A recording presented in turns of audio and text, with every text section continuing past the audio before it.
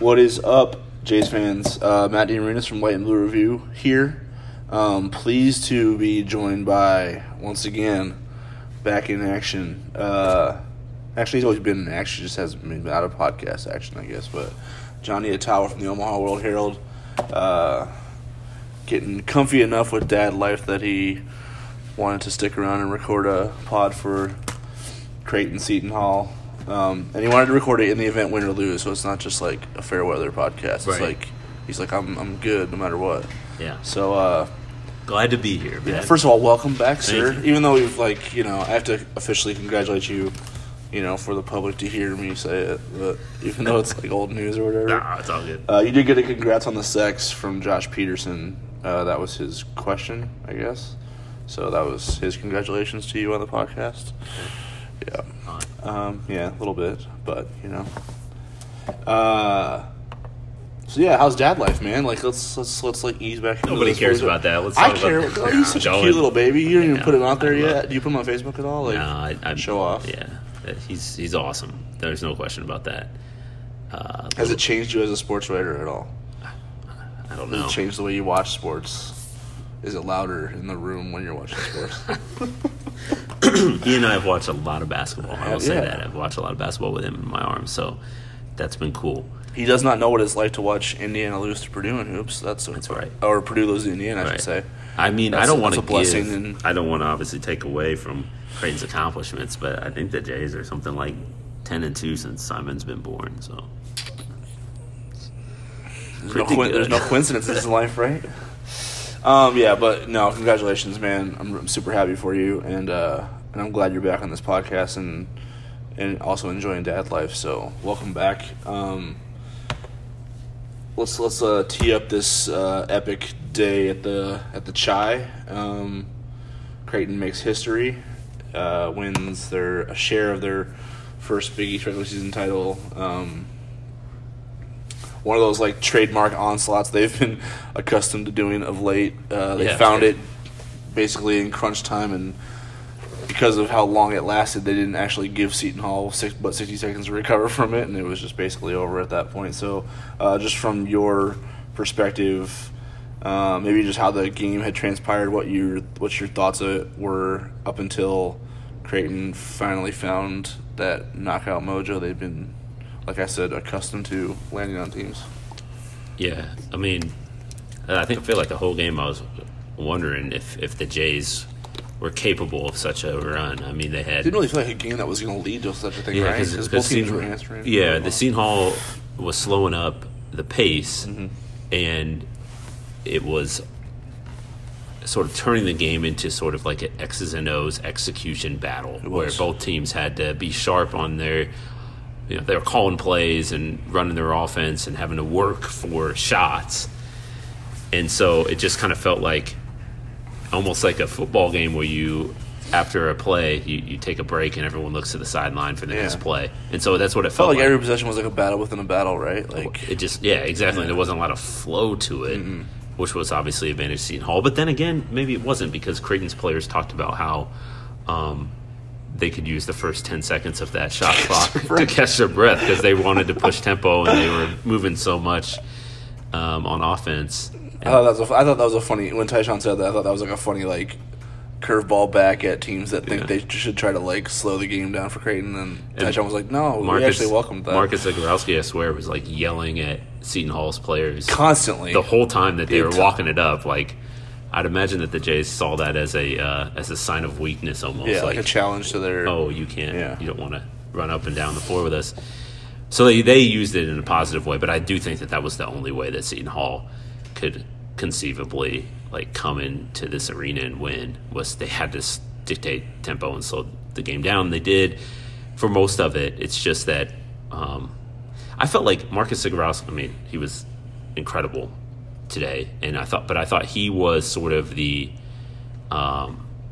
he was like the consistent force for the Jays until the end. Until Creighton, until everyone else got going. It was his game until it was a team-wide show. Right. Then the team sort of took it. Yes, obviously, I thought that Creighton as a team defended really well, and they showed a lot of grit and they brought that competitive spirit that they always do, but like Marcus Zagorowski sort of embodied it, or maybe he was like the engine of it all. Yeah. Every time it teetered on the point of maybe Seton Hall grabbing control of a stretch, he would do something. Yes. Yeah. He missed his first jumper, then he made 5 in a row. He missed that floater right at the end of the half, but he opened up the second half by making 4 in a row. And so, I mean, not right one after the other. I think that's what made it such a impressive performance. Is like all those shots were spaced out and just, like you said, kind of at the right time. Timely buckets, I guess you could say. But because like you think about it, like Tyshawn, I don't know what he started from 3, but he didn't shoot it well early. Mitch Ballock couldn't get free.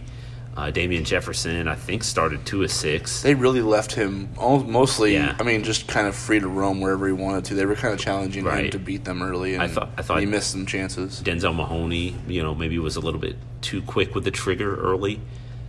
So I felt like a lot of Creighton players offensively were trying to kind of settle. It took them a while to figure out how they wanted to attack this team, but Marcus Zagorowski was there from the jump. And so he sort of it's almost like he set the table, and then the rest of the guys just ate after that. Like they just went to town during the final 9 minutes of the game. And I think when you look at it was a 30-10 run over that final 9 minutes or whatever. Creighton got points from 7 different guys. Yeah. They got points in so many different ways, whether it was attacking in transition or isolation ball, finding a mismatch and going at it. Driving and kick. Yeah. Or just the standard Tyshawn Alexander pull-up 3. Yeah, sizing up Mamu and landing the dagger. Yeah.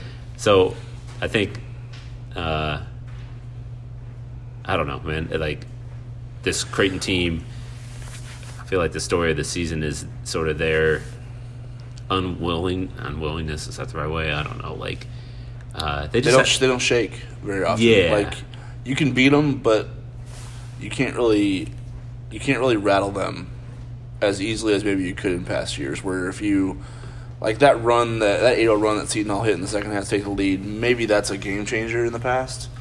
But in this instance, it ignited the best spurt of the game for Creighton, and they actually put it away. They're like, in a moment where Seton Hall probably felt as good as they've felt all game in terms of their ability to answer what was at the time Creighton's best stretch of the game, where they pushed out to a 5-point lead and seemed to be settling in.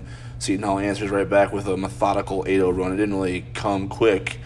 It came possession by possession. I think there were a couple timeouts in between, breaks in action. I think it was like a 7-possession stretch or something like that. So, but Seton Hall, ends up with the lead, and Creighton scored a little bit, and then it just like right away. It was like 3-point play Bishop, transition layup Zagorowski, transition layup Ballock. The 3 ball started flying from Tyshawn and Marcus. Defensive plays, I think Tyshawn stripped Miles Powell. Christian Bishop hit the floor to recover, or Denzel Mahoney hit the floor to recover it. It was just, it's almost like that moment where you're like, Creighton was like, nah. Yeah. And I think that's been the difference this year as opposed to past years. And I don't know, what to put my finger on in terms of one single thing, but I mean, maturity is obviously one of them, experience is the other. They've been in the fire together. And I just don't think they have a fear of it coming unglued, or fear of failures that maybe they have maybe in the past if they would maybe have moments of uncertainty. Now they just kind of know how to answer that because they've been through it before. Yeah, they're a really confident group, and I don't know. I've kind of felt that Marcus Zagorowski, well, all these guys have had these traits sort of within them. Tyshawn Alexander is a confident player, Mitch Bauer is confident, Christian Bishop, they're confident guys, but like it didn't show consistently last year. But I feel like Marcus Zagorowski's emergence, his assertiveness, his growth as a leader has kind of brought that out of guys. And now suddenly his swagger is a little bit infectious. Yeah. Yep. Yeah. And so they don't, like you said, they can take a punch and then they come right back at you. And they did that, this entire game, this entire season, and they're rewarded for it because obviously now they get to celebrate a championship. So I think I was really, really impressed with Creighton's ability because, to get to this point, they had obviously done things that they hadn't, accomplished before, winning top 10 games on the road, knocking off top 25 teams, having a great February, all those things that were kind of like, milestone firsts within a season. This still was something that they hadn't done yet in the Big East, was face a team like a Seton Hall that has been there and done it, and know that it's probably going to take your best effort to get the job done. And even with the first, 20 to 25 minutes to 30 minutes of the game where it was kind of like back and forth, they always made enough plays to avoid there being a lull in terms of crowd energy.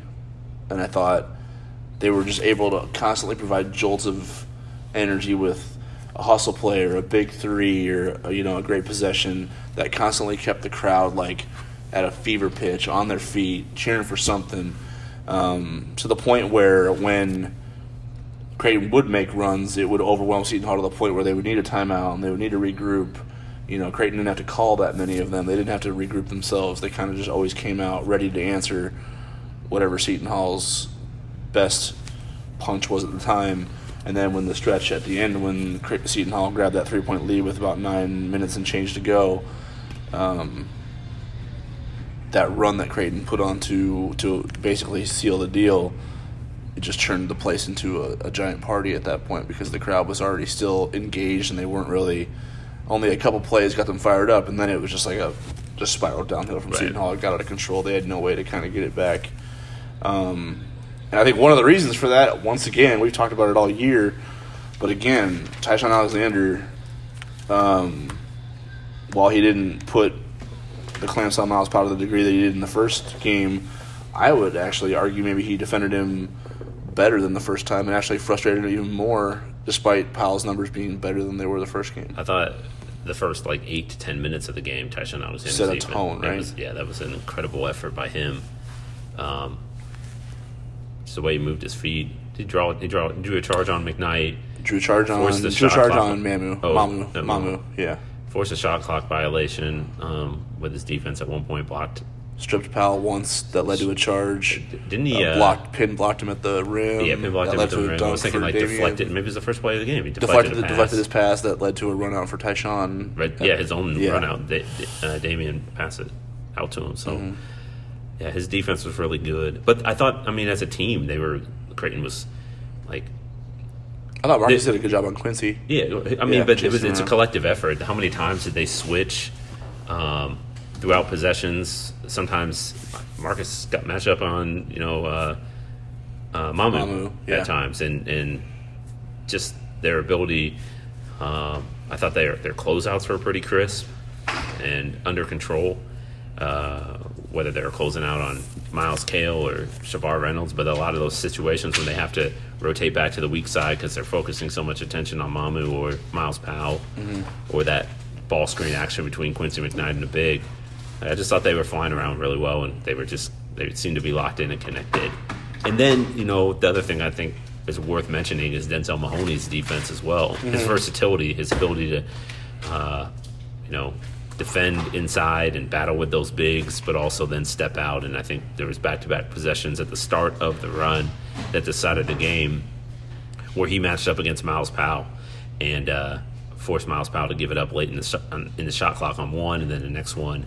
I think he contested a shot. The first one you mentioned, I think, was what led to the Zagorowski's run out. Yeah. To give Creighton the second one led for good, right? Yeah, and the second one led to Mitch Ballard layup. So I just thought Tyshawn was great defensively, but as a whole, the effort and focus was there for the keyed in on the game plan. From a team perspective. And it's interesting that they were able to do that because Seton Hall, through the kind of they came out with a little bit maybe what Creighton wasn't planning on them doing was slowing the game down and not really getting into what they wanted to do until there was under 20 seconds left in the shot clock. They kind of wanted to just take the air out of the ball and make that kind of like a rock fight, I guess, because they felt like from a physicality standpoint, maybe if you turn it into a quarter-court game and just bang bodies around for 60 to 65 possessions, it favors the Pirates more than Creighton. It takes the crowd out of the game, and it just turns it into a favorable situation for Seton Hall. But what happened? But Creighton was able to just – they were opportunistic.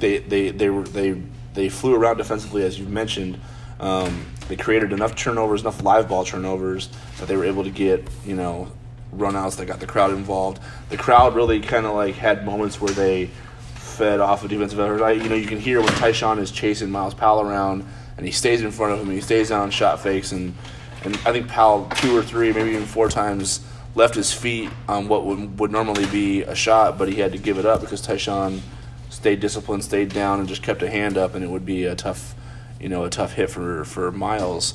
And the crowd fed off that type of stuff. They kind of were really tuned in on, the game within the game in terms of what Creighton was able to execute on the defensive end of the floor, and I think that fed into their ability to execute against, what Seton Hall did was, counter to what Creighton thought they would do.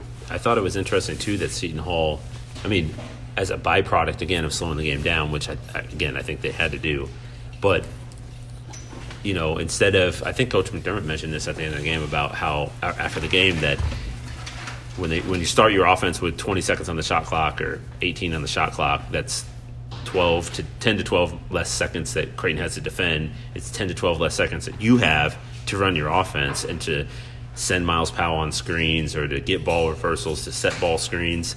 I thought that there were a lot of instances when Seton Hall had the ball at the top of the key or in a one-on-one matchup on the wing with like 6 seconds left on the shot clock, and it's like, oh, that's not ideal. 3 of their first 5 possessions in the second half, they almost had shot clock violations. Yeah.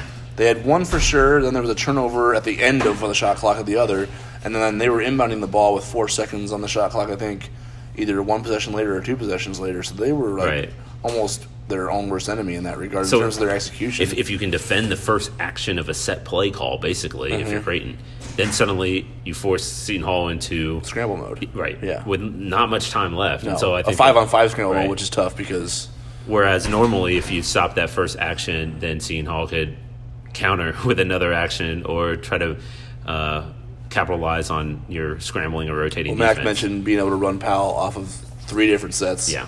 3 different, make Ty chase him all over the floor as opposed to just chasing him one time because of the time they were taking off the clock. So yeah, in that regard, they might have been a detriment to their own offense as much as they were trying to be a detriment to Creighton's. Yeah. The other thing too, I think you have to note. I have to look at it. But I thought Creighton did a better job on the glass down the stretch too. Like held Seton Hall to 1 shot. Felt like early there was a lot of second chance opportunities for Seton Hall, yeah. and those dwindled late. Right, yeah. And so that was important to kind of get obviously Creighton gets its transition game going, and obviously avoids having the momentum let down of a tip in. I think Quincy McKnight got a tip in at some point late, but that's all I can remember during those final 9 minutes when Creighton really laid the hammer down. Yeah. I'm purposely avoiding the historical ramifications of this game because I feel like a lot of our questions are going to lead us into those talking points, in case anybody's wondering why I haven't mentioned the elephant in the room of the Big East title itself. But one thing I'm curious to pick your brain about and just see if we can maybe have a little fun with it is Creighton shot 14 of 26 from 3, and it felt like they could have been better. Oh, no doubt. You know what I'm saying? Yeah. Like, I felt like they missed a lot of good looks in the first half. Yeah. So that number actually could have been much more. Like, I don't even want to say they could have hit 20 of 26, but it felt like Mitch missed an open one, Ty missed an open one in the corner. Were both of those like down and out? It felt like rattled in and out. And DJ had a couple good looks, although you I guess if you're Seton Hall, you're living with that. But yeah. It felt like Creighton, as good as they were, as unbelievable as they were from 3 once again, in their own building, I felt like they could have been even better. Well, Seton Hall, for much of the first half, played a zone. Mm-hmm. And what that zone did, it essentially kind of like sealed off. Did you think it was a matchup? I couldn't really tell what its principle. I felt like their bigs were really confused about what they were supposed to be doing because I think it was in an effort to keep Gill around the rim and keep his presence there, right? Yeah, and I thought like sealing off the interior and keep Creighton, because Creighton in Newark spread the Pirates out and attacked the paint really well. Damian and Denzel specifically, yeah. And then they ran, like Christian got a couple takes to the rim, and Marcus could weave his way into the heart of the defense and then find Christian or a cutting guard or something like that. So I thought Creighton did a lot of good work on the interior against Seton Hall. So I'm guessing the zone was one, you go zone 1 to keep Gill glued to the paint. Sure. And 2 to keep, obviously, Creighton from slicing you up inside. But when you do that, I mean, sure, Creighton can't get all the way to the cup, but it can get deep enough into that zone where then it can kick out and or just move creatively along the perimeter and find openings for three. I mean, how many instances? I think there were a couple instances where guys got free in the corner because they just got. I mean, Seton Hall's players just left them. Yeah, whereas like someone would come out and then it would almost be like it would almost drag two Seton Hall defenders and they would forget that Creighton likes to run that trailer off the baseline and fill that corner spot. Exactly. And it's immediate just kickback. So they, Seton Hall, because I think it was pressed out so far on the along the 3-point line in the first meeting and got burned a little bit by that, decided to kind of like, okay, we don't want them. I think Creighton only had 8 points in the paint in the first half, and I would say at least 4, maybe 6 of those were off like runouts, fast break runouts. Sure. So that was their plan, but as a result, they gave up a lot of open jump shots, and they adjusted a little bit in the second half. I saw less zone. I remember they played more man, but Creighton shooters obviously they found their rhythm, and I think it just goes to like what the players talked like you about. said, they just shoot it really well in this building, and Yeah. they have all Big East. I mean, they're plus 40% from three here, and they were again today. So like, it just becomes very difficult to stop everything. Yeah, and you have to pick.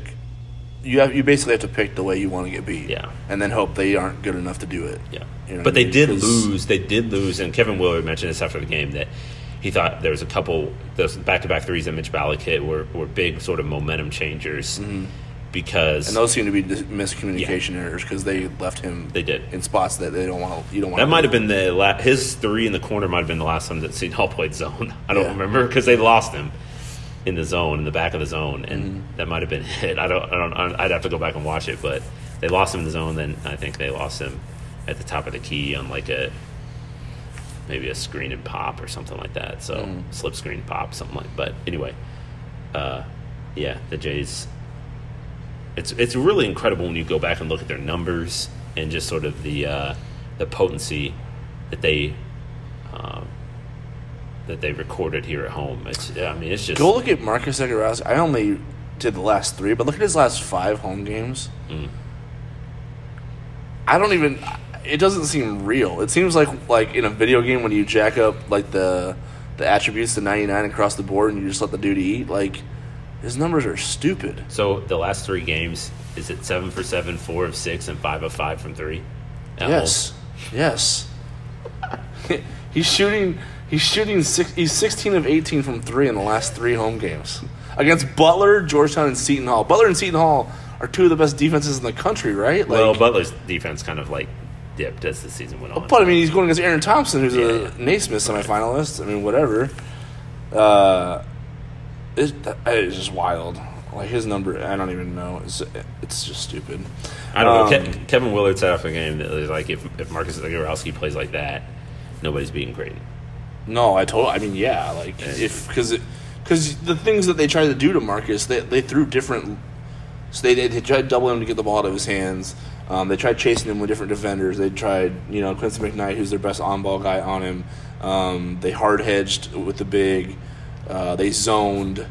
Like, they tried different things to keep him, thinking more than just playing, and it doesn't matter. Like that, I think it goes back to what the players talked about after Georgetown, because Georgetown threw a lot of different defenses at Creighton too, and it didn't matter. Creighton was really good at reading and knowing where they're supposed to be, knowing how to attack certain coverages, and I just think when Marcus Zagorowski, as he's running the show, he understands where he's supposed to be, where other guys are supposed to be, and the cohesiveness with this offense right now, with the experience that they've had and the minutes they've logged together, there just isn't a question that they don't know the answer to. So it's all about execution.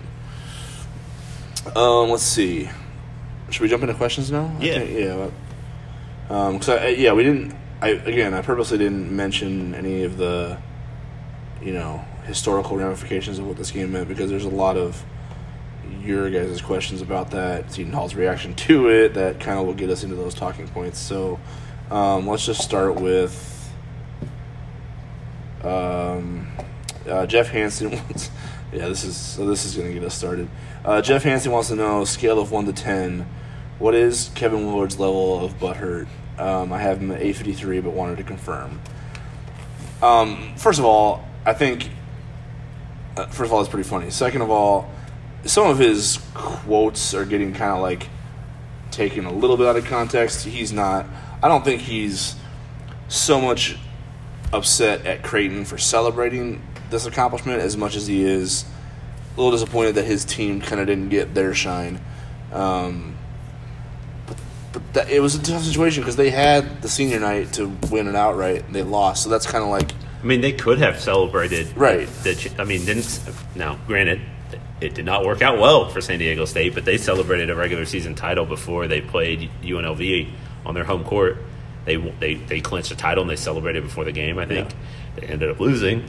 But they could have. You still have your moment. Yeah, right? They could have had their moment before the game against Villanova if they wanted. Yeah. I mean, so honestly, my thing is, I don't know if it's so much as a Willard thing, but it is definitely an East Coast media thing because I've seen 3 or 4 different writers who cover the Rutgers, New Jersey, Seton Hall sports scene that are that definitely got their feathers ruffled by Creighton celebrating this to the magnitude they did. Yeah.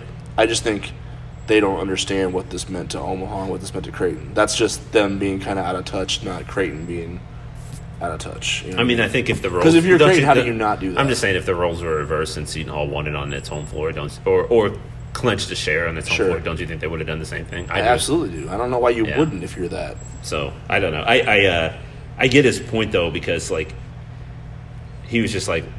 I mean, honestly, they should have reserved a hoop for Seton Hall to cut down the nets, or at least given him a trophy in the locker room or something like that. I don't want to like confirm or unconfirm certain things, but I do know there were conversations about giving teams chances to celebrate. Okay. If in the event Creighton does win, there's a 3-way share and whatnot. Yeah. And those offers were declined. Right. So, I mean, from that perspective, what is Creighton supposed to do? This is their flagship program. This is the reason they're in the Big East in the first place. And you're talking about it's the first title after, 6, 7, 8 years of, coming close maybe twice, 13, 14, and then the 16, 17, which maybe was trending in that direction before Maurice Watson's injury. But, I mean, this program means so much to everybody in this community. I don't know how you could, if you know that, feel like Creighton kind of like, went the classless route by pulling out all the bells and whistles for this moment. Yeah.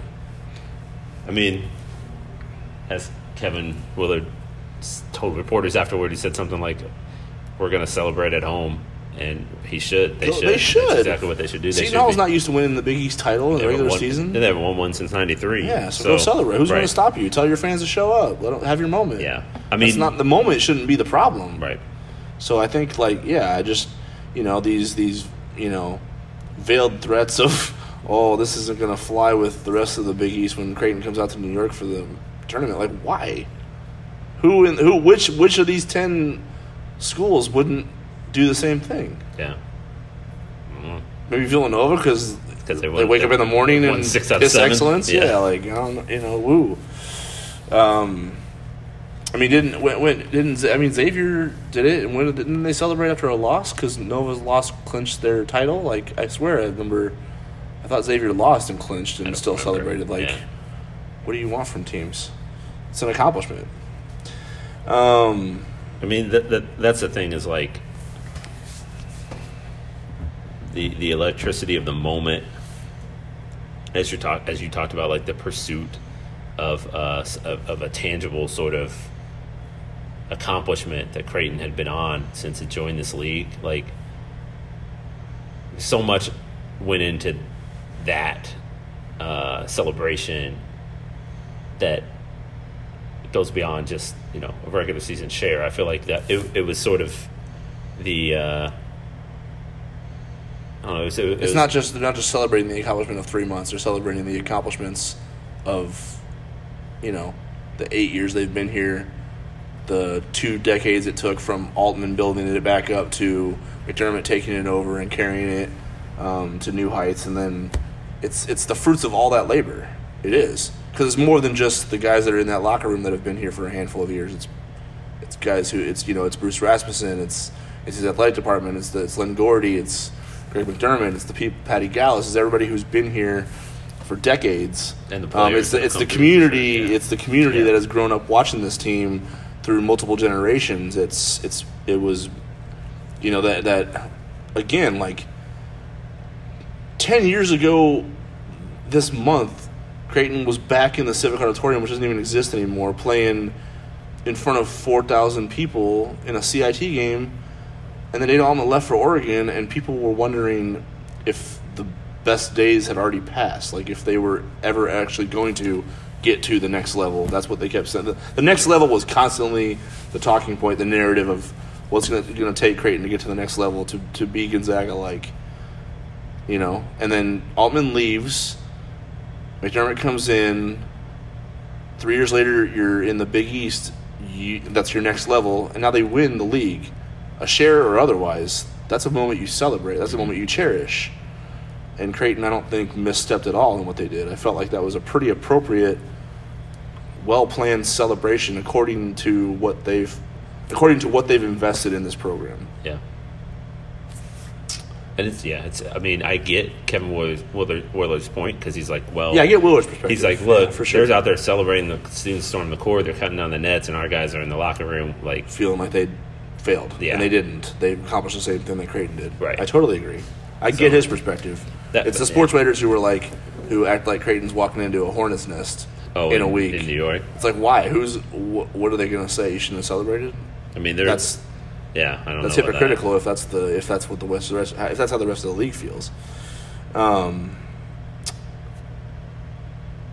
Andrew Berkman wants to know what were the crucial moments this season that made today possible. A lot over the past 3 months had to go right for this team to hang a banner and cut down the nets. Hard to not think the Providence game, for one, because that could have sent the season careening off some kind of ledge had they not made the plays, Tyshawn and Marcus, down the stretch that they did. Because I felt like that game had gotten away from them, and that would have sent them to 1-4 in league play.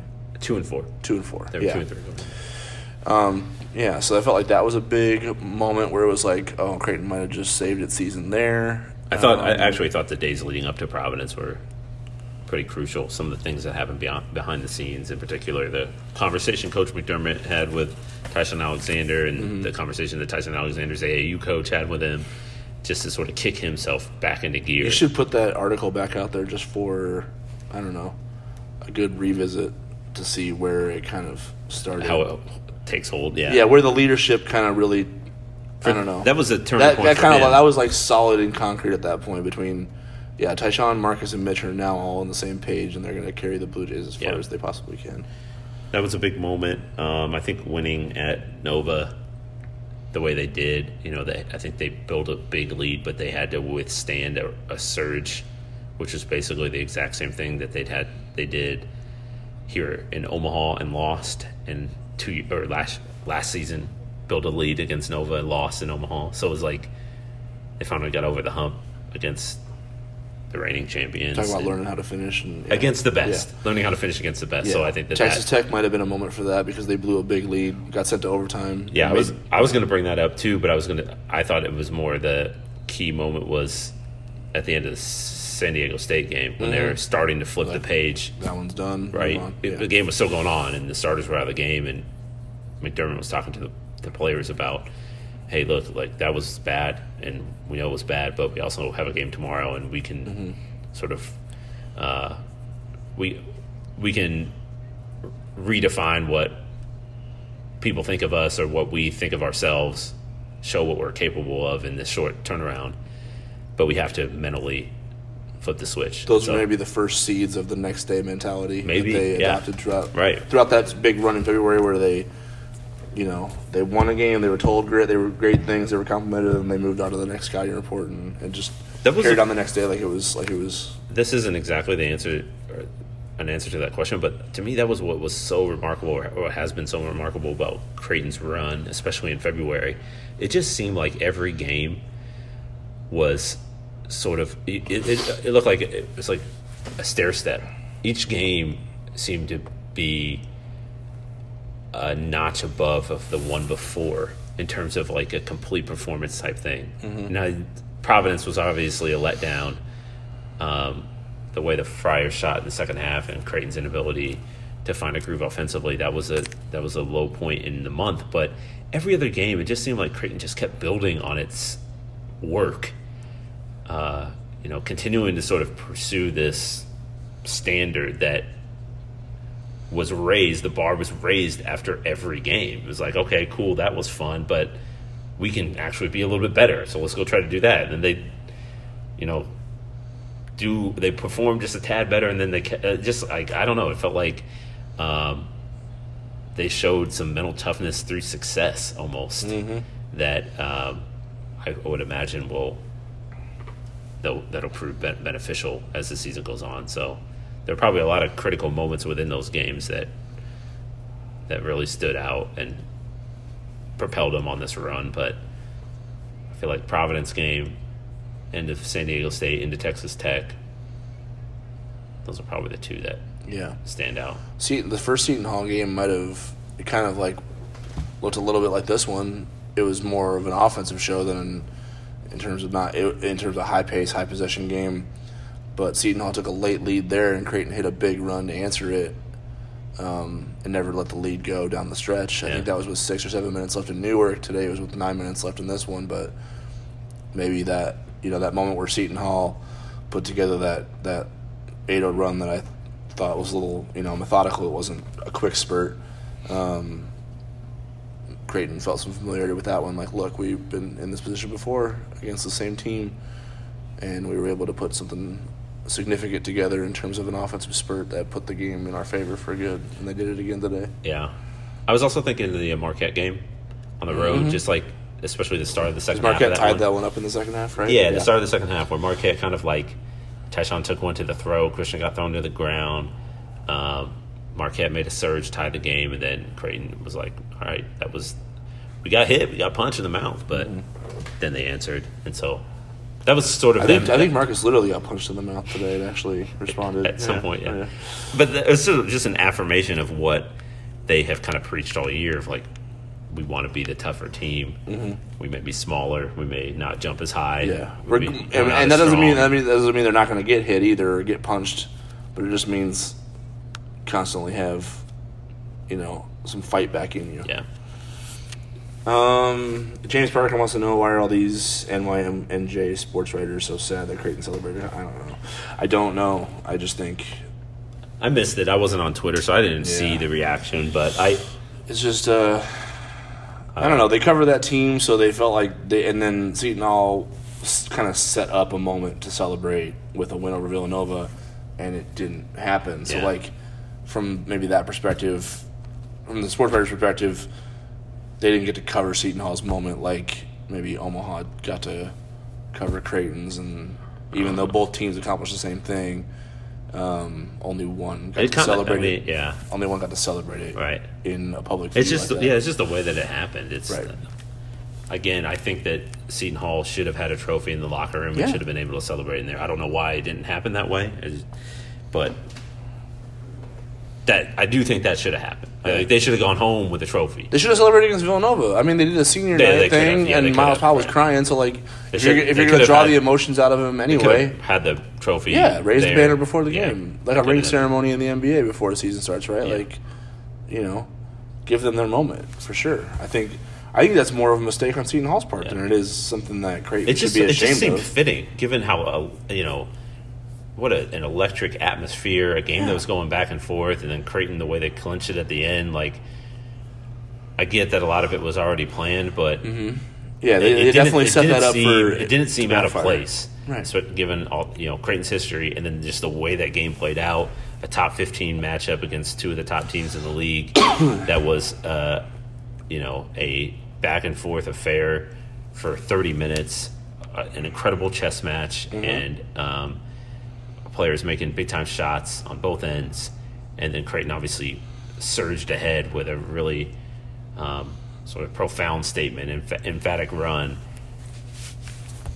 It just felt right to celebrate in that way. Agreed.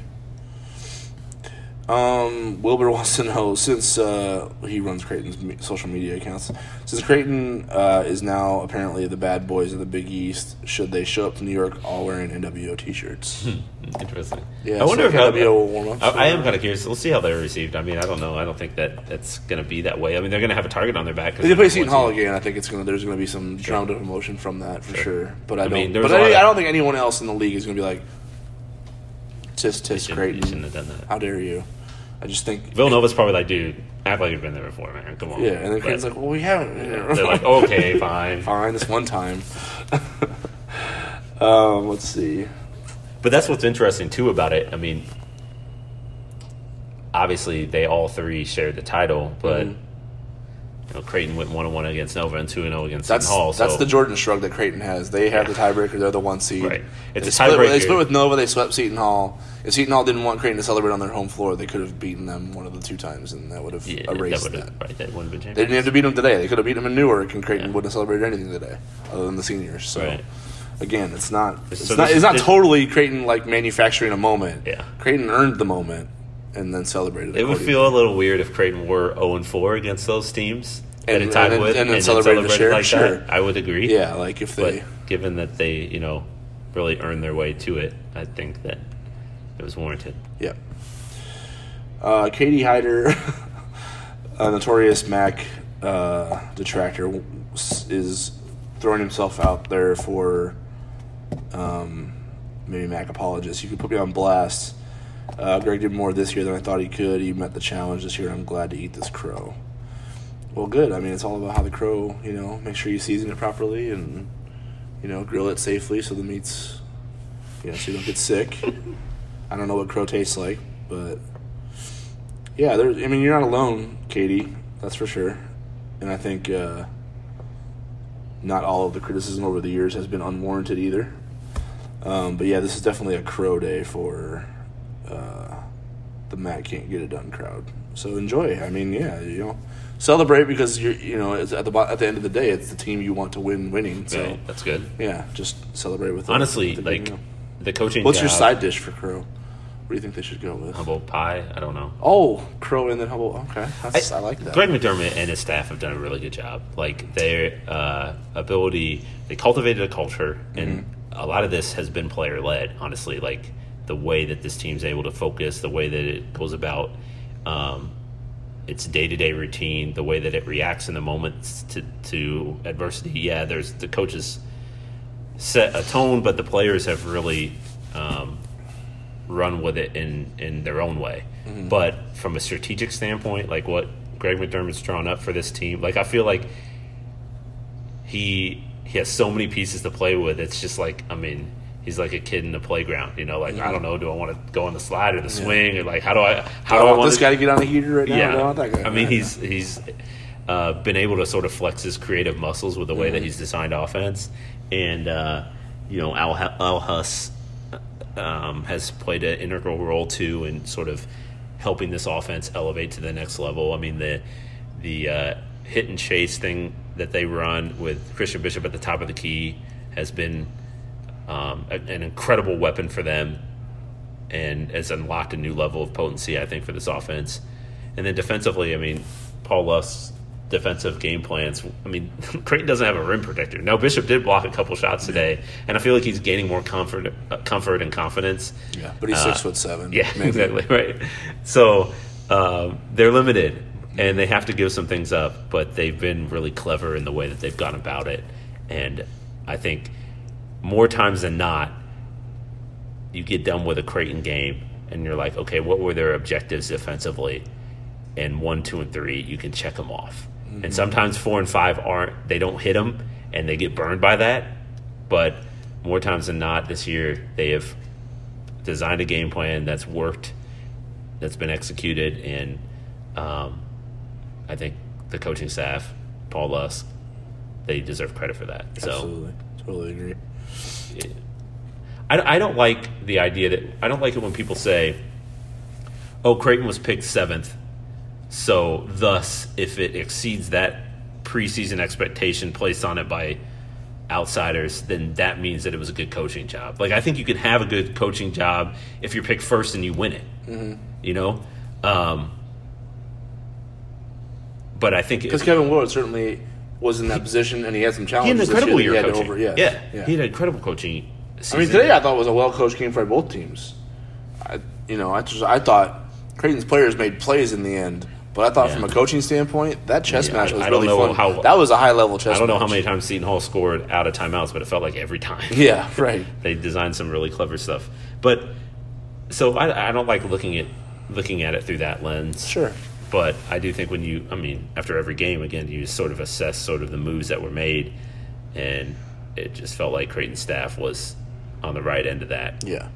That chess match. It wasn't just like riding a legendary player that people didn't see coming. It was like a cohesive effort from players improving, playing at a high level, and also from a schematic standpoint, coaches putting those guys in position to be successful, and from a game plan standpoint, covering up as much defensive warts as they could to be salty enough on that end to let the offense be, overwhelming in the end. Yeah. That got them to the point they're at right now. And the other thing, too, I wanted to note is Greg McDermott, he just knows this team so well in terms of what guys can do what correctly. Denzel Mahoney starts 0-2, maybe takes a couple ill-advised shots, a couple quick shots. He goes to the bench, and Max leaning over as Denzel's sitting there talking to him, sort of re-engaging him and inspiring him. I feel like he just knows what buttons to push. He knows when it's time to go to his bench, when it's time to sub in and out.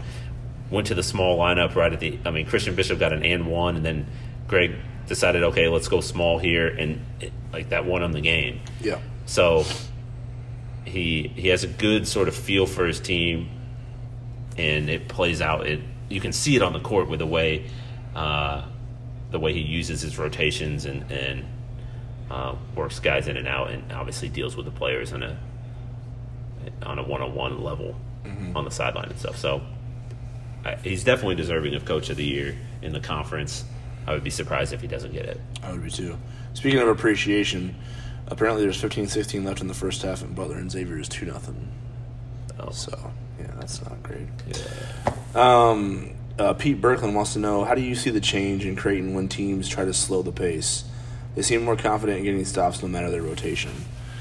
So the teams that have tried to really slow down, play walk-it-up ball and keep Creighton into a under 70 possession game, basically. Nova, Butler, Xavier, Seton Hall today. Providence. Doesn't everybody? Who runs with them? Georgetown and St. John's. Georgetown and St. John's, yeah. Maybe DePaul. DePaul didn't try to slow it down. DePaul didn't try. I don't think DePaul can slow it down. I don't think they know what transition defense is. But yeah, I don't. And Seton Hall. Well, did you Seton Hall didn't in the first match? I just said today. Yeah, just today. Yeah.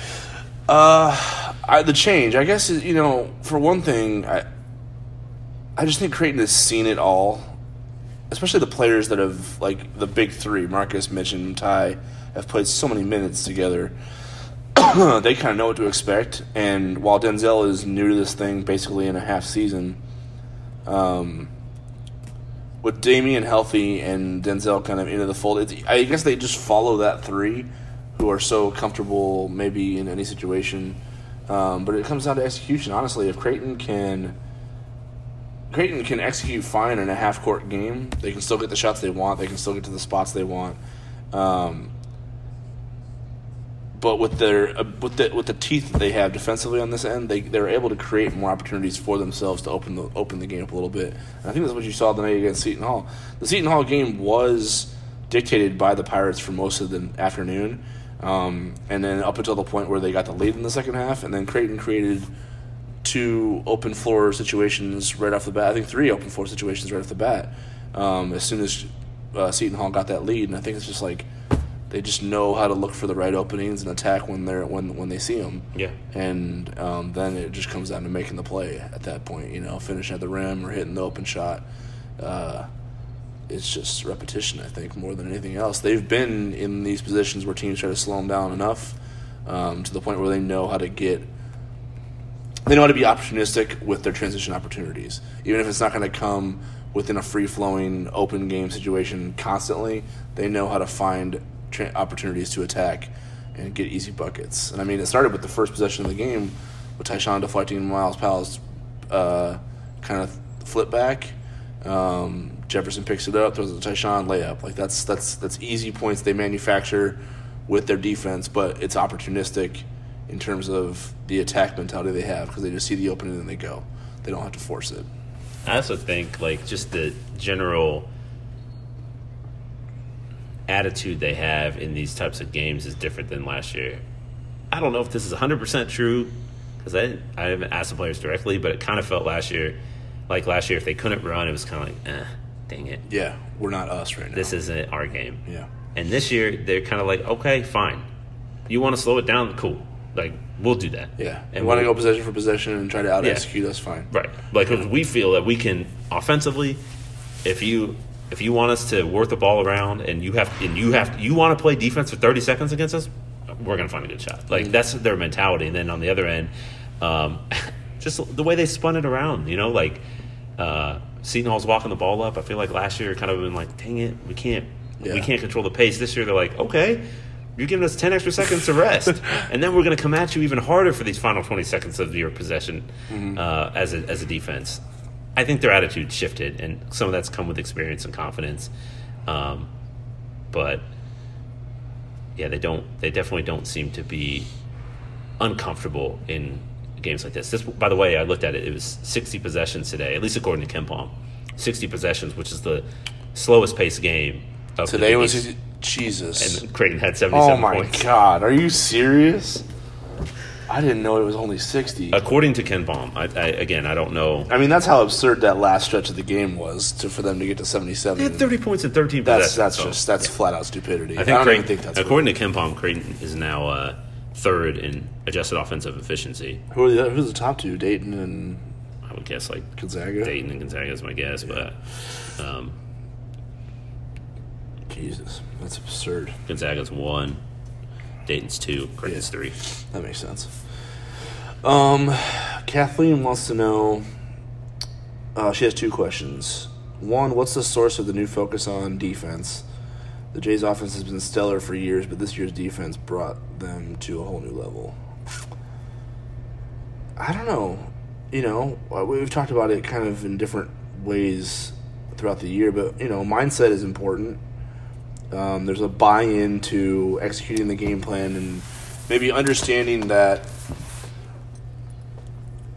maybe having an understanding of their flaws as a roster to the point where they know where they kind of have to hang their hat on the end of the floor. Like Tyshawn knows he's got to do whatever he can to stop the top scorer from getting into a good rhythm and get on a heater, which he's done now throughout the entire regular season. Marcus Zagorowski at times hasn't always been really good defensively and has been challenged in practice to be better on that end of the floor.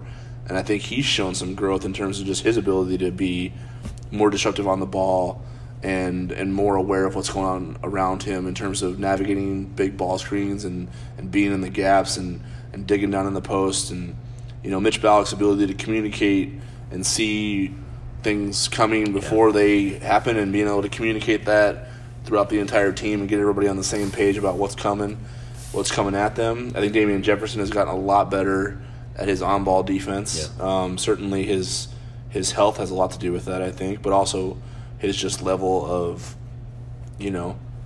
his just ability to sit down and guard now is just better. I think the team is just more bought in. What about Christian? To that end of the floor. Christian, absolutely. Hedging hard on ball screens today was remember huge. Remember how he used to, he praised Martine's ability to do that and how disruptive it was? Now, Christian isn't forcing as many turnovers as Martine, but he's doing the job. His jump in terms of what he's done from freshman, hardly playing, to sophomore year, and his ability to do that to a level that makes the ball handler have to at least come out toward half court and not being able to have such an easy way of getting around him. Yeah. I think that's the thing. It's like not only does he force they set that ball screen, he forces the ball handler to sort of retreat back to half court. he's active enough with his hands that they can't just quickly dump the ball off to Bishop's man or dump the ball to the guard right next to him who could then rotate the ball around and catch Creighton in like a 4-on-3 situation. Like because Butler tried to force that a few times in the home game here, and he deflected a lot of them. Yeah. So his improvement there, and to do it without foul, I think got one foul on that. When really Miles' foul just looked like he just was like, fell into him. I'm going to run right into you and see if I can get this call. Right. Like blow it. Like savvy veteran play. Yeah. But yeah, every guy's gotten better, and I think their understanding of what the coaches want them to do. And why? I think why is important. I think them knowing that they don't. That if they're not, sound with where they're supposed to be and good at moving with the ball and switching and talking and being in the gaps, that they're going to get carved up. And I think they understand that. Yeah. So from that perspective, it's just a matter of, it's not that they've been surviving on that end, but it's just a matter of they know how to survive on that end of the floor instead of just trying to. And she has a second question. Will Mintz be back next year? So much has changed since he last played, but it'd be great to have him back in the mix. TBD? Yeah. Yeah. Let's see. I think that's it. Is that the last of our questions? Probably should address Marcus Zagorowski's injury. It is. Yeah, I told everybody to back off on Marcus here because we reported what we reported, but yeah, Marcus. I haven't actually gone back and watched it, but he said he got it caught up on that third to last defensive possession when I don't know who stripped. I think it might have been Damian who knocked the ball out of Mamu's hands on a drive in the lane, and there was kind of like it was on the floor loose for a minute. From what I saw, he lunged for a steal and just landed awkwardly on his right knee. Okay. That's what it looked like to me. Yeah. Again, I haven't seen it either, but yeah, I'm not going to speak intelligently about that because I did not see what happened to him. Okay, so I just know it was not. I don't think he was contacted at all. I think he just like lunged and landed weird on it. So yeah, I said he said he was smiling and everything while Creighton was celebrating. He just wasn't he wasn't up. He was sitting on the bench, but he says he'll be okay. Obviously, that's not a prognosis. Like he doesn't know what he heard or what it is, but they won't know no more until at least Monday when they get him checked out. Check him out. I'd imagine they're monitoring this swelling, so tomorrow that'll be a big day to see how much it swells up. Mm-hmm. Coach McDermott, what did he say? He didn't think it was terribly serious. Right. Is that what he said? Yeah, but that's got an ominous tone to it in general too, just because of the history of being told that things aren't serious than them being absolutely serious. Mm-hmm. So yeah, we'll see. Yeah, because I think how it goes is like you can't get, if it swells up, you have to wait to get the MRI or something like that. I don't know, but they're probably not getting it looked at until Monday because it's Monday. Like you're not going to do it on Sunday. So right. Yeah, so that's what we know about Marcus, but he was incredible today. Looked like, he and Tyshawn just absolutely. There was that stretch where they kind of took the game over. They put this whole city on their back and kind of just made play after play on both ends of the floor, and Seton Hall had no answer for either of them.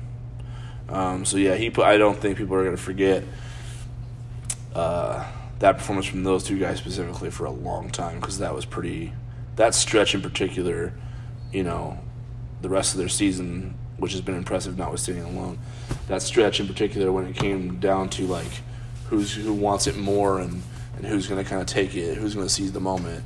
I won't forget watching Marcus just like make a play and talk crap and just like talk to himself and yell at himself and pump the crowd up, and Tyshawn with the effort he had on both ends of the floor.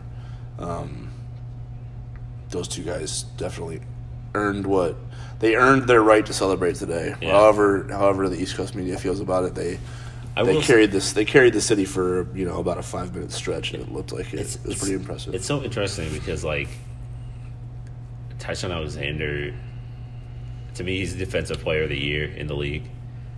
But didn't he sealed the deal today, right? I think so. Like, I don't know how he. I've watched every Big East game. I don't remember someone having the defensive impact that he's had. Romaro Gill, but the thing is against Creighton, Romaro Gill didn't play much because. Yeah. But Gill's assignment is to stand there and play volleyball, basically, right? Like, he'll swat the ball when it comes near you. Yeah, I like Jagan Mosley. I like Sadiq Bey. Mm-hmm. Bey's really good. Quincy McKnight and Aaron Thompson are both really good, but I just think what Tyshawn Alexander did, especially against the best players in the league, he did what others couldn't and slowed him down. And that's the one thing I go back to about McKnight and Thompson is like they've got one of those dudes on their squad. Tyshawn has to guard those people. Yeah. He doesn't have a night off. Right. Maybe next year they'll be like, well, Tyshawn's got Marcus Zagorowski. He doesn't have to guard him. Maybe next year that'll be that. But for this year it wasn't. What I was going to Howard, say, Powell, and Baldwin were the three top dudes in the league, and he guarded them all. Sadiq Bey, you go back throughout the whole league. He shot Sadiq Bey's numbers against Tyshawn Alexander. Yeah, he shot him down too. Everybody talks about him as an NBA prospect, not from those two games. Yeah. So I mean, Kamar is like the only one who really got going against Tyshawn. I thought. Right. No, agreed. That second half at Hinkle was basically. Yeah. It wasn't all against Tyshawn in that second half. No, it wasn't. But he did take over the game. Yeah. But with that said, though, I still feel like Zagorowski's the MVP. Yeah, I felt like when you watched the game, which is weird weird because Zagorowski's not in conversation for Player of the Year in the conference. But I mean, he's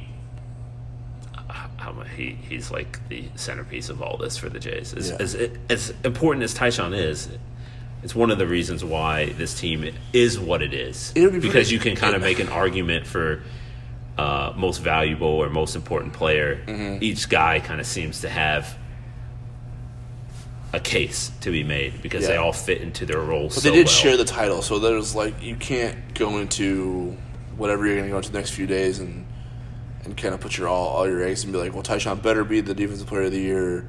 Marcus better be the player of the year. Max better be the coach of the year. Like, right. There's a three-way tie at the top for the title. So everybody, to the victor go the spoils. There's three victors. So like they've got to share this stuff somehow. I guess what my thing is like Tyshawn Alexander gets a lot of attention, rightfully so, from the league.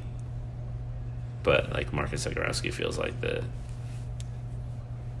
key piece for all of this. Like, is it possible for him to be underrated somehow because he doesn't get the headlines that anyone, yeah. But then you certainly not that his performance is dictated. Like, again, the numbers he's had, and it's like down the stretch here. If you just take away the St. John's and the Providence game, which I don't like to do because I like the way he bounces back from those performances. Mm-hmm. I think that to me is the most impressive part of his sophomore story, is the way he doesn't let one become two, become three. He let it happen once, and then he corrected it in a almost flawless way, right away. And I think that to me is impressive because he's as a sophomore to do that from a game to game standpoint is impressive. And then I wonder if as a junior or senior he can do it from like maybe half to half or stretch to stretch, like where he's able to just say, "All right, I'm not." I think the Providence game was a glimpse of it. Because he had the didn't he have whatever like it was before. In that game? I think maybe but he had I think he turned the ball over like 6 times that game. Okay. So he had really been struggling, and then bang at the end of the game he hits the biggest shot. Oh, you're talking about the Providence game? In Omaha. Where he got sick before the game. It didn't start. Really struggled when he got in there, and Mac was potentially looking at him to say, "Hey, is it even right for you to be out here right now? Like, are you good?" And he just kept saying yes. So Max stuck with him, and then eventually hits the game winner. Like that to me is like next step for him. He doesn't struggle from game to game right now. He's good at kind of taking one bad game and then having 4 or 5 good ones after that. Next might be if he has like a bad stretch or a bad half. Can he get himself right after that? But I think that's been impressive so far from the sophomore years, his ability to bounce back. I will no, because I've heard a lot of people say this over the last couple of weeks. It seems like if Marcus Zagorowski doesn't play well, Creighton doesn't win. For the most part, that's accurate. Sure. But I would say, I think he had 8 assists against Arizona State, but it wasn't like his best game. I don't remember how many turnovers he had. The DePaul game on the road when he had 10 assists, I don't know if he necessarily shot the ball great. I think he was 1 for 8 he didn't in that shoot game, it well great. So. But he did impact it. Yeah. But that's the same thing with Providence. Is like I think he had 7 assists in that game. He was 1 for 10 from the floor. Right. But it was his worst shooting game of his career, but he had 7 assists and only 2 turnovers. So, Right. It's pretty good. I don't know. It doesn't even. I don't. He just missed shots and it looks bad, but yeah, that's different. No, so he does have a way to. I don't know. It's the one thing that I've heard a couple of. I just wanted to sort of point that out, kind of talk through it. I don't know if has he even played. Like, has he had bad games? I don't even know. Like, do you say he played bad at Providence? Oh, right. Okay. Oh, he might have played bad at St. John's. I don't think he played well in the Providence game at home. Definitely didn't play well. Oh, that's true. Until he made San Diego State, he didn't play well at all. Yeah. So those are two that stand out to me in terms. I don't think he played well at St. John's. Yeah, I don't think he did either. So yeah, those three definitely come top of mind. I think that might be it though. Maybe first half Arizona State. Yeah, that wasn't great. Tyshawn wasn't great that day either. No. So yeah. Okay. Yeah. What else are we gonna talk about? I don't know. I think that might be it. Because I don't really know how the Big East is shaking out. I don't think anybody does at this moment. Everybody's tied at the top. Creighton's the 1 seed. But I don't think they know the 7-10 game yet, right? Because Butler and Xavier decided. Yeah. As we're recording this, they're playing. But I believe Butler is I think the 4-5 matchup is Providence-Butler. So Creighton, if it were to beat Georgetown or St. John's. Oh, the 4-5 is set, you're saying? I think so. Okay. I'm not 100% sure, but I think that's right. So they're not on Providence, Seton Hall, or Villanova's side of the bracket? No, Providence is the 4. Oh, okay, yeah. I was like, what? Okay, so they potentially might face the hottest team in the country in round 2. Yeah. Creighton, Providence again at MSG, maybe. Wouldn't complain about it. They've had some legendary games in that arena, so I'm all up for it. Let's see. I feel like we want to plug some stuff, but I also feel like we're going to kind of overwhelm people in the next few days with Big East tournament coverage and whatnot. Should we just cut that one short? Unless you got something top of mind. You know where to go. Yeah. Omaha.com for John, whiteandbluereview.com for this podcast and more. But over the next few days, John's going to kill it, and we're going to try to keep up because he's so good. Thank you. I appreciate that. Yeah, you are. Thanks. And John's going to, he's going to make sure Simon's all good to go so he can go on his first road trip without the little guy. Yeah. Leaving mom and baby at home. Yeah, say some prayers, people. But yeah, so just follow along, and we'll give you what we got from New York, and then Selection Sunday, and then we'll see where Creighton goes from there. Until then, thank you for your questions. Thanks for following along during the regular season. Thanks for listening to the podcast. We will talk to you when we talk to you. Have a good one, everybody. Celebrate it. Don't listen to those East Coasters.